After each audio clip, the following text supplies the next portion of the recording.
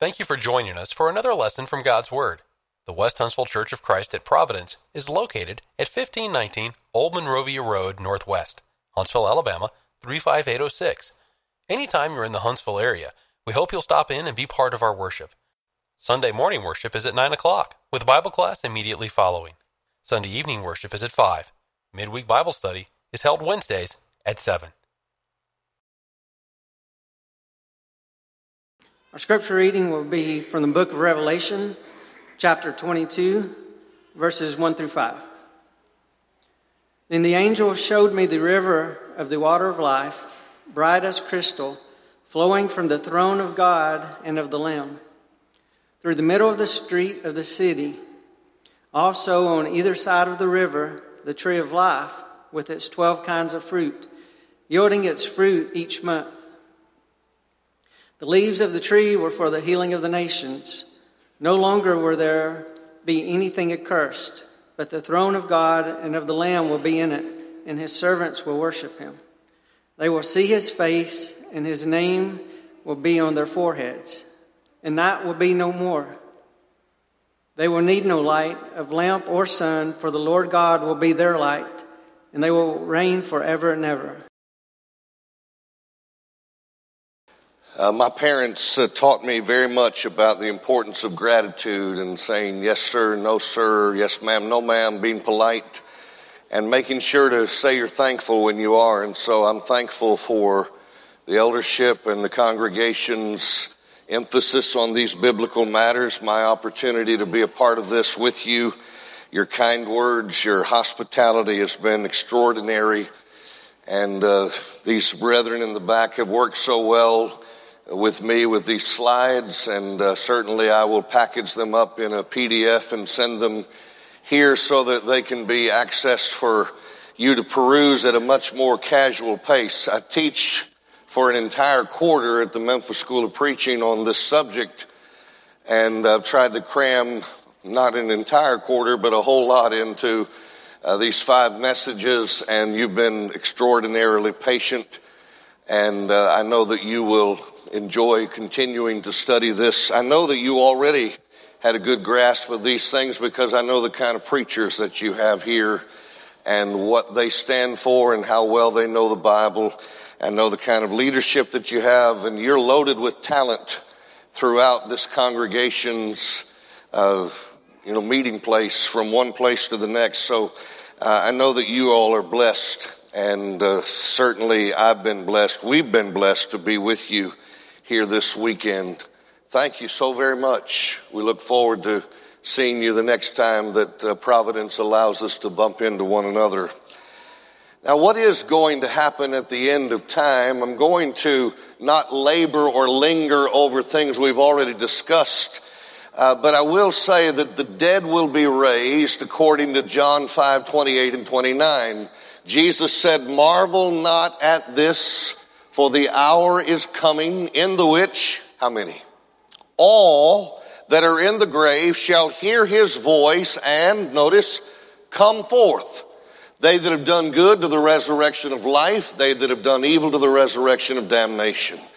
When I was at Freed Hardeman, my wife and I, now my wife, then my fiance, would go to the library on occasions and listen to some old preachers preach their sermons on 33 1/3 long playing album. That's like a big CD, young people, that we used to put a needle on and we'd get sound coming out of speakers. And now even CDs are outdated, it seems. But Marshall Keeble was one of the preachers that we listened to.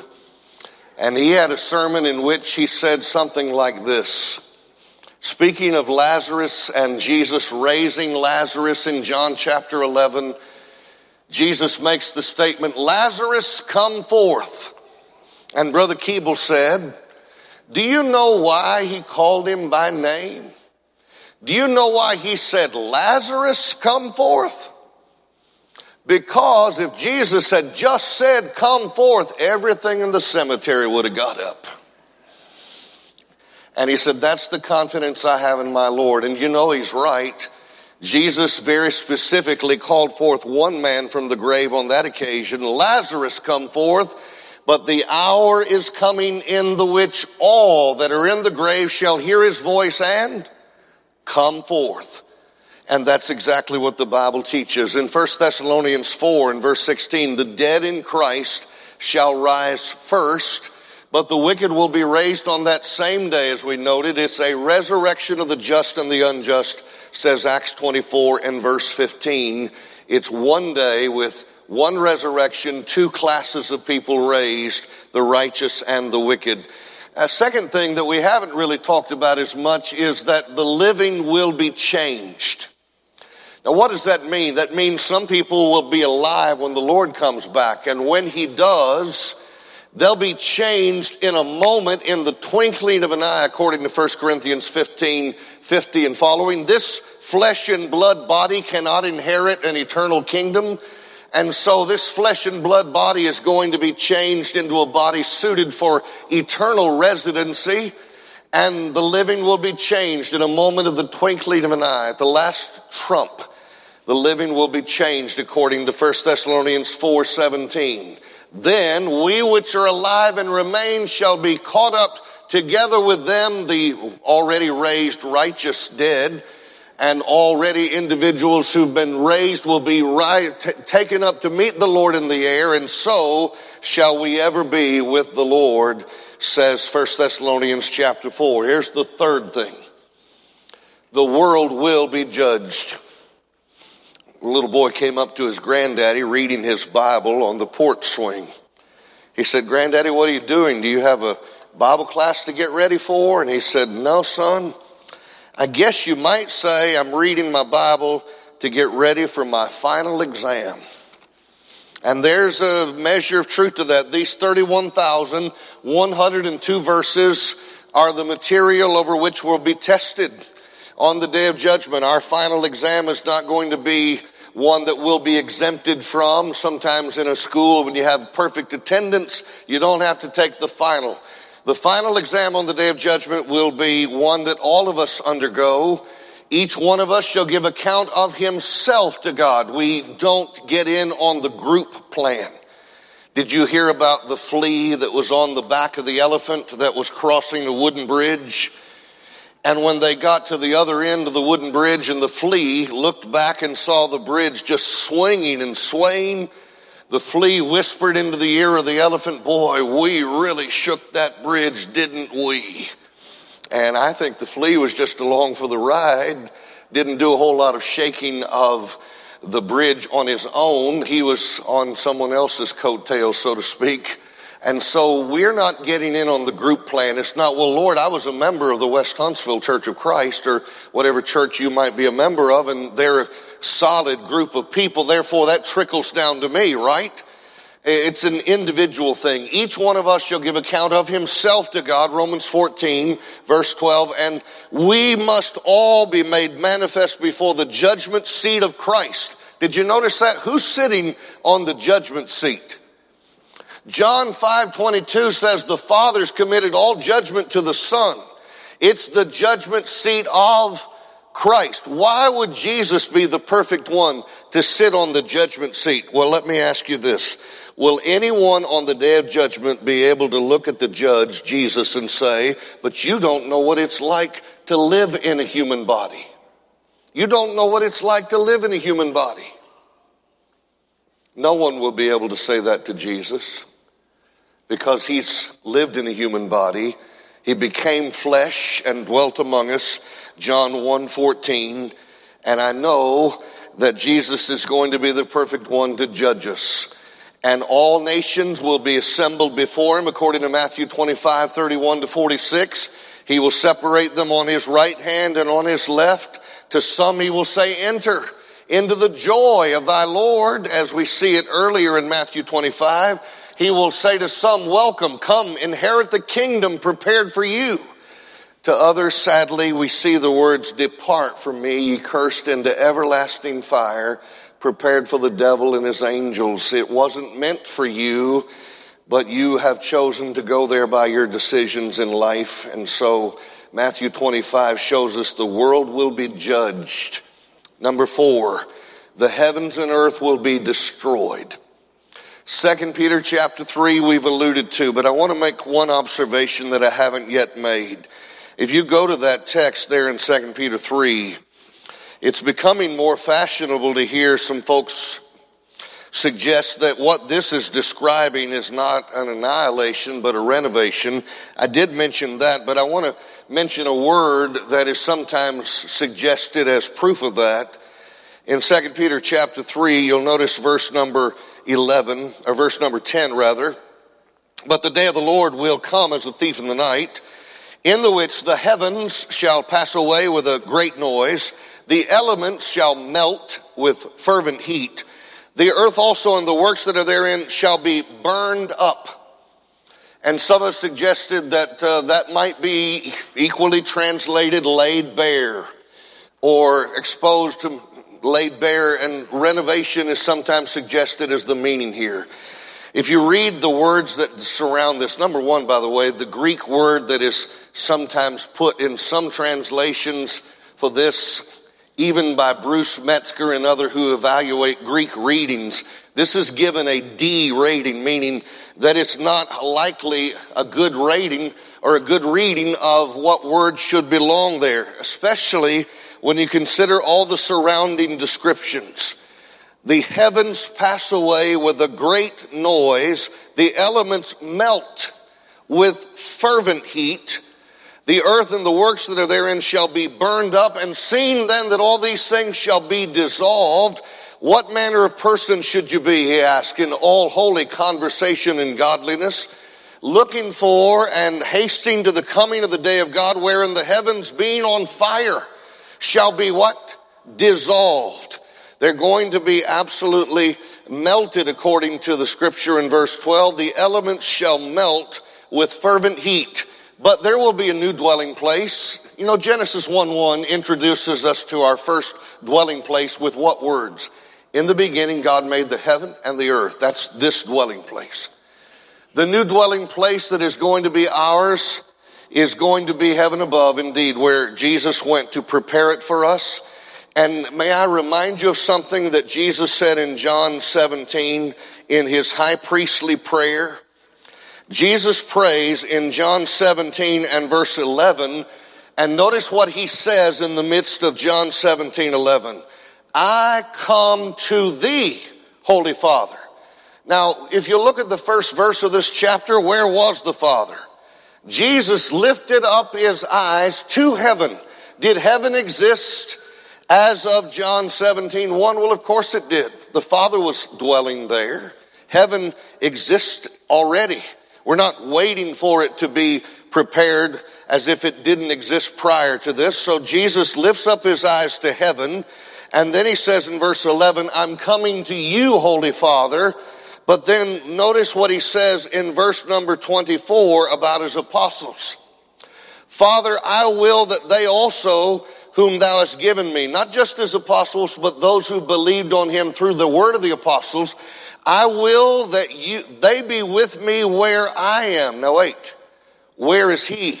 He's with the Father. Where does he pray that his followers would come to be? With him and with the Father, which is in heaven above, not here in this place. With a renovated heaven and earth, there is already a place that we long to go to in heaven above, where Jesus now dwells with the Father, and someday we will too. Notice here next, we will experience either everlasting punishment or life eternal. The word that describes the duration of heaven is the same word that describes the duration of hell. There is no difference between the length. They are both eternal places of residency. These shall go away into everlasting punishment, but the righteous into life eternal. And so this is a permanent thing. It's not going to be for a few hundred years and then go out of existence. This is going to be a permanent place of residency. Which brings me to the closing part of this series of messages. No matter what we've covered about all these other subjects, the matter that matters most is, are you ready? Am I ready? Starting behind me and coming forward, are we ready for the end of time? Well, when will the end of time come for you? I know that the end of time will come for you. It will come for me when you die, when I die. Now, death is one of those things that we don't like to talk about, but it should not frighten the Christian because of what we know about the subject. First of all, who will die? Psalm 89:48 asks, what man is there that shall live and not see death? Point him out to me. Where is the man that will live and never die? Physically speaking, it's appointed unto men once to die, and then comes the judgment. Hebrews 9:27. The language that's used in 1 Kings 2:2 is the same language used in Joshua 23:14. I go the way of all the earth. Why is that language used? Because death is a universal event happening everywhere at every time to someone. True or false? There will be an obituary page tomorrow and the next day and the next day and the day after that.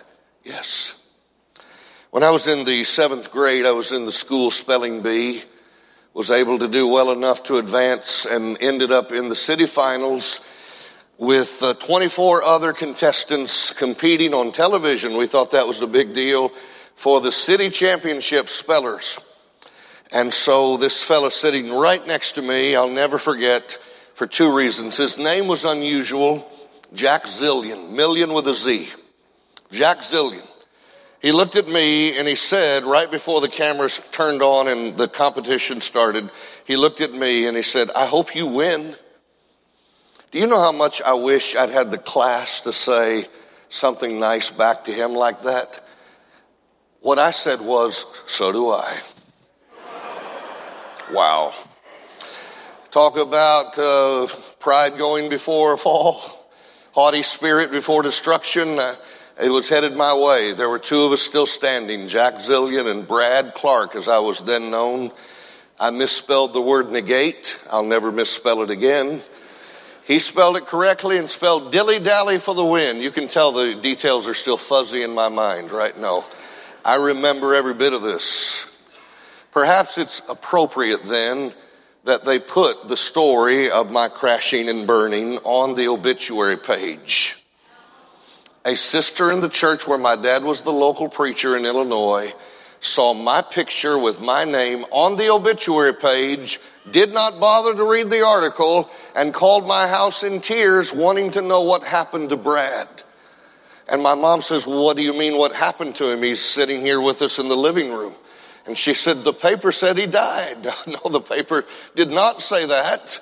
I just happened to have my picture on the obituary page beneath all the other obituaries that did have pictures and stories of their death. This was the story about my dying on the spelling bee competition.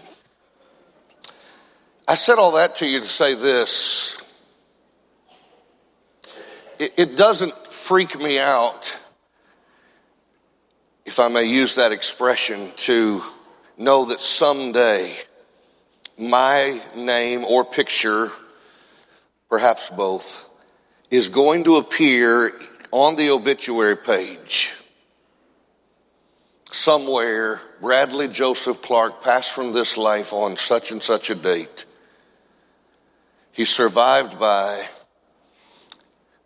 requests that all donations in lieu of flowers go to the Memphis School of Preaching. He'd probably say something like that. I don't know when that's going to be, and you and I both know that the question of when is a matter that we sometimes see dealt with in Scripture. There was a rich fool who thought to himself he had it made. He was going to live for years and enjoy the abundance of his harvest, of his grain. I've got so much surplus, I don't know what to do. I'm going to pull down my barns and build even bigger ones. What about the widow down the road that might need some of your grain? Could you give some of it to her? It's all about him. He's focused on himself. And you remember the statement that is made to him after he'd planned, I'm going to do this, I'm going to do that. Thou fool, this night thy soul shall be required of thee, and then who shall those things be which thou hast provided? Oh, you provided all this? So we see this man forgetting God in his daily life. He forgot to factor God into the equation. I don't know when I'm dying. Some people say, well, I'll tell you, I know I'm going to die, but the casket in which my body will be placed hasn't been made yet. My death is so far off in the distant future. They haven't yet made my casket or urn in which my remains will be placed. And in truth, it may be waiting in a warehouse for someone to pack it up and send it to the place where your funeral home is located. Well, do I need to be living in somber fear every day about such an event? I don't know when I'm going to die, but I do know what happens to me after I do. My Bible says in Ecclesiastes 12:7, the spirit that's inside of me right now that animates this body is going to return to God who gave it. And if you read Luke 16, you and I get a glimpse as to how that spirit or soul of ours gets into the presence of God. In Luke chapter 16, we read, of course, of the rich man and Lazarus. We see the rich man and we see the poor man Lazarus. They both die. The Bible says in verse number 20 that Lazarus was at the gate of this rich man. He was full of sores, desiring to be fed with the crumbs that fell from the rich man's table. The dogs came and licked his sores. It came to pass that the beggar died and was carried by the angels into Abraham's bosom. The rich man also died and he was buried, but he ended up in torment. And the Bible says he saw Abraham afar off, Lazarus in his bosom, and there was a great gulf fixed between them that would not allow any passage from one place to the other. And so we see this rich man and this man Lazarus. Now, one little boy was asking Bible class, which one of these men do you want to be? And the little boy said, I want to be the rich man while I live and Lazarus after I die. And afraid that some folks think that's possible. Don't get me wrong, Abram was very rich in cattle, silver, gold, and yet was rich toward God as well. So it's not impossible for those things to coexist, though it is rare. And I'm glad that we do have some Christian men and women who are able to be both for the glory of God and the support of his work. But this idea of knowing that the angels came and took Lazarus into Abraham's bosom. On March the 4th of 2016, my mother walked into the room where we were sitting at my house, and she said to my dad, Ted, I can't breathe. And we both got up and went into her bedroom because she turned around and went into her bedroom. They lived at our house. And when we got in there, she would stand up and then she would sit down. She would stand up, then she would sit down, and she was very agitated. I said, Mom, are you having a panic attack? And she said, no, I'm dying. And I thought she just thought she was. But within a couple of minutes after saying, I'm dying, she slithered into my dad's arms and we could not resuscitate her. We tried what the people on the 911 phone call were telling us to do, but we weren't able to revive her.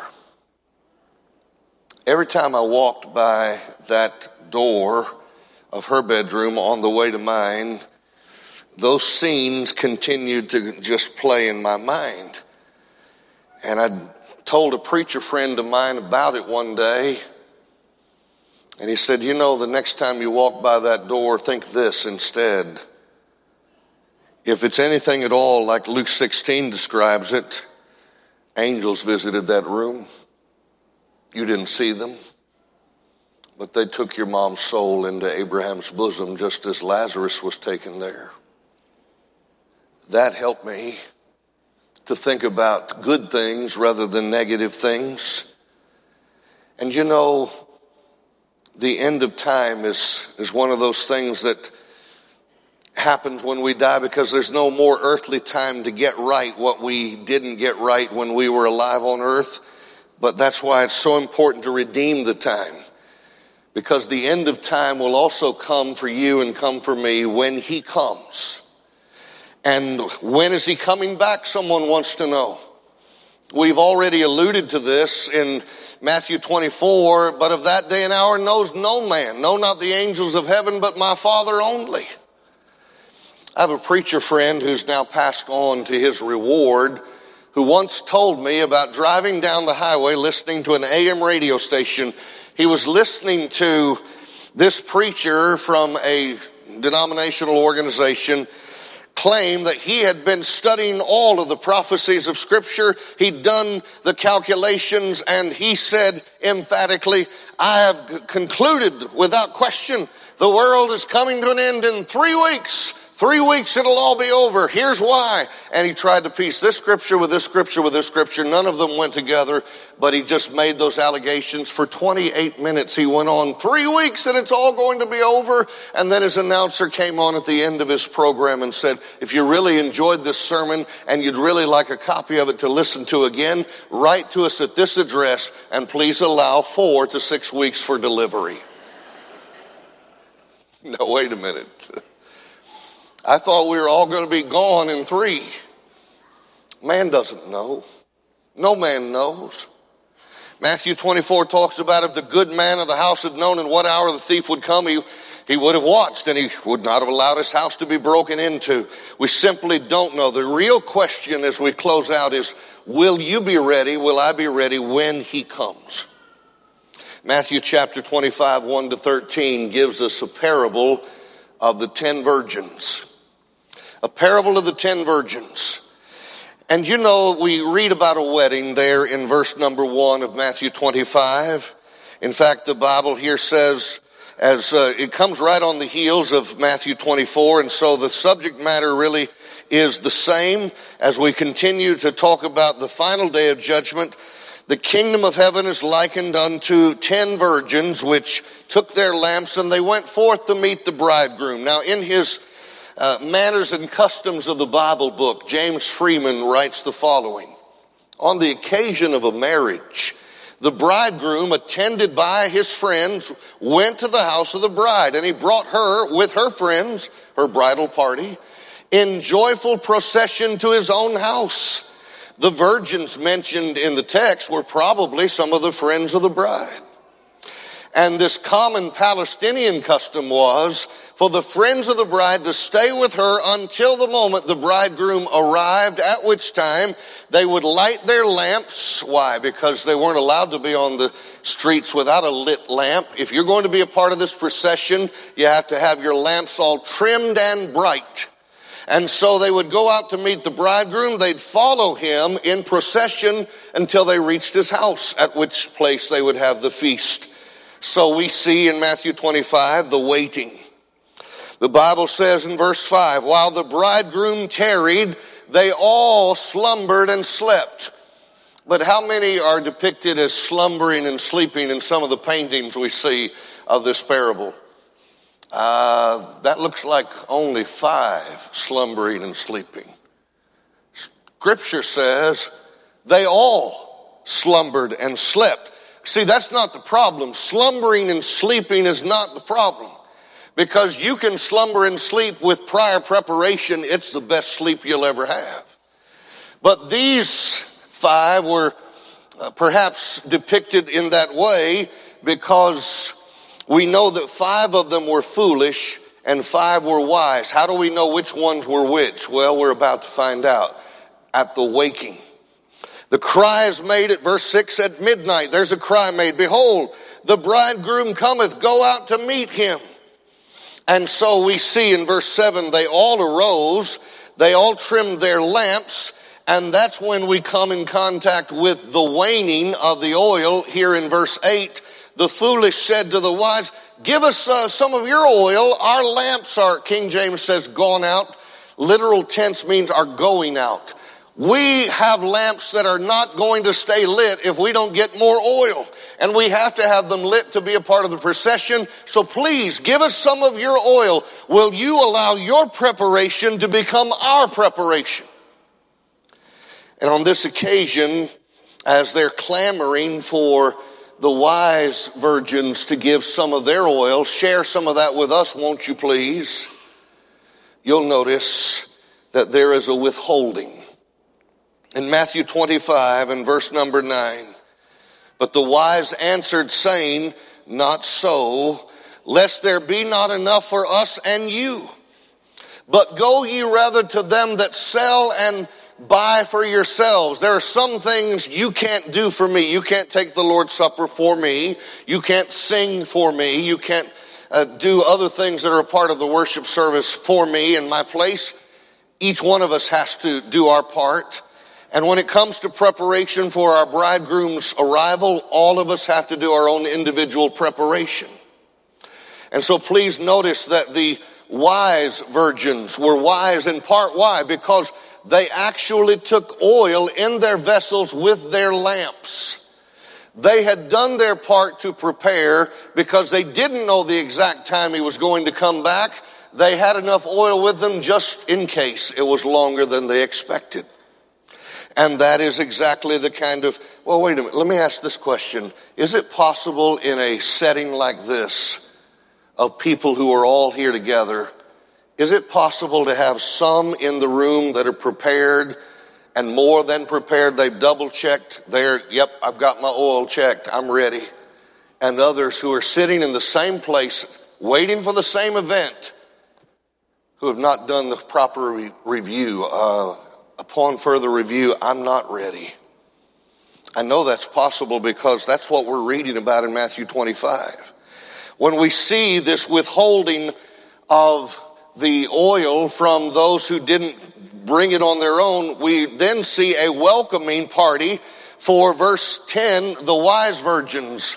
While the foolish virgins went to buy, the bridegroom came. They that were ready went in with him. Oh, can we say we are ready, brother, ready for the soul's bright home?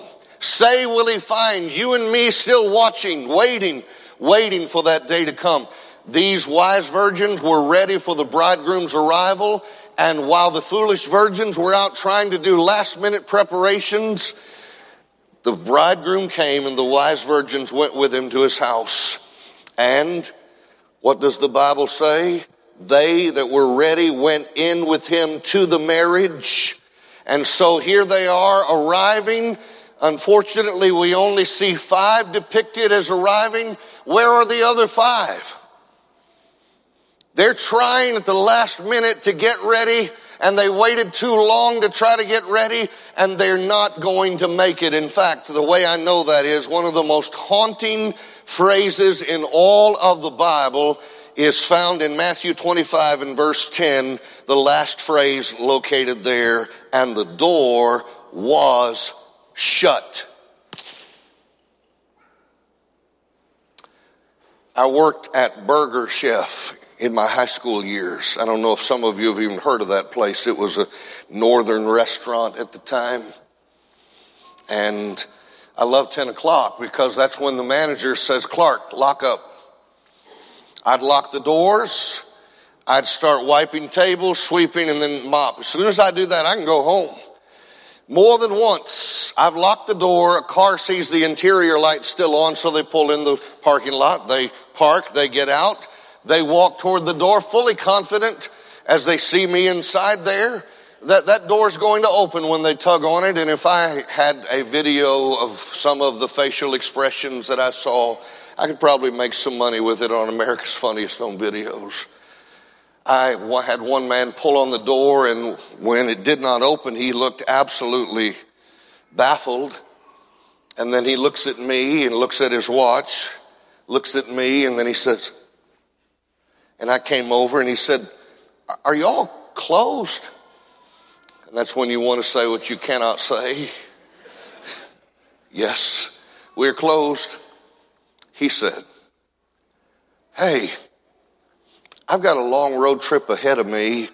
He said, do you have something in the warming bin you're going to throw away anyway that's already been prepared, that you wouldn't have to dirty up any new dishes or anything, you wouldn't have to get the grill all messy again and clean it again?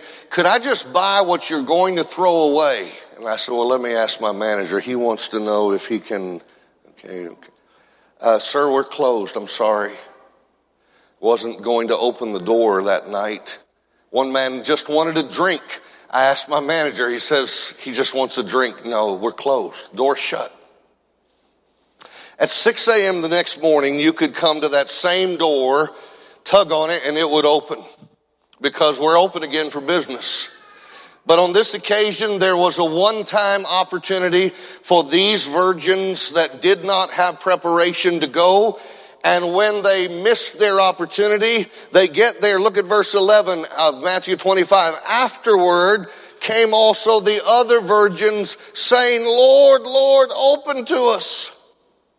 But he answered and said, Verily I say unto you, I know you not. And so think about this. The door was shut. And can you picture them knocking, trying desperately to get in, only to find we waited too late to get prepared?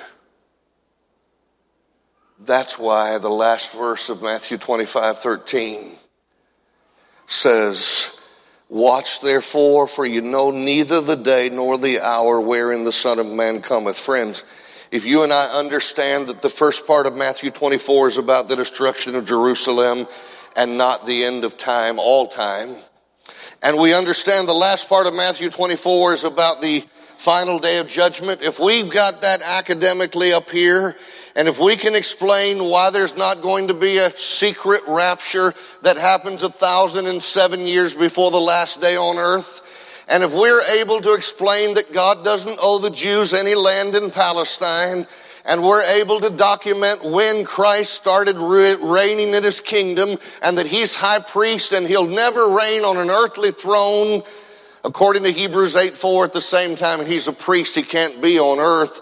And so he's our high priest in the heavens, and he is ruling on the throne right now of David in heaven above. And so let's say academically, check, check, check. I've got it all up here, and I can talk to anyone at work about it, my friends, my neighbors, my loved ones about it. Check, check. I got it all committed right here. I know the scriptures. Question, is it possible for someone to know the academic answers without being ready themselves for the day of judgment? Yes or no? Is that possible? Yes, possible. I'm not making any accusation. I'm offering invitation. I'm suggesting that there is a way to make sure that you and I know that we're ready, and we don't have to be afraid. My mom and dad were going to a funeral, and they pulled me aside. I was 17 at the time. My dad said, Son, we have to go to Ohio for a funeral. We know you've missed a whole lot of work lately, and so we're going to do something we've not done before. We're going to leave you here by yourself. We think you're mature enough to handle it. And I don't know, son, if we'll be back tomorrow night, or if they'll need us to stay longer. Whatever the family needs, that's what we're going to do. I can't really tell you when we're coming back.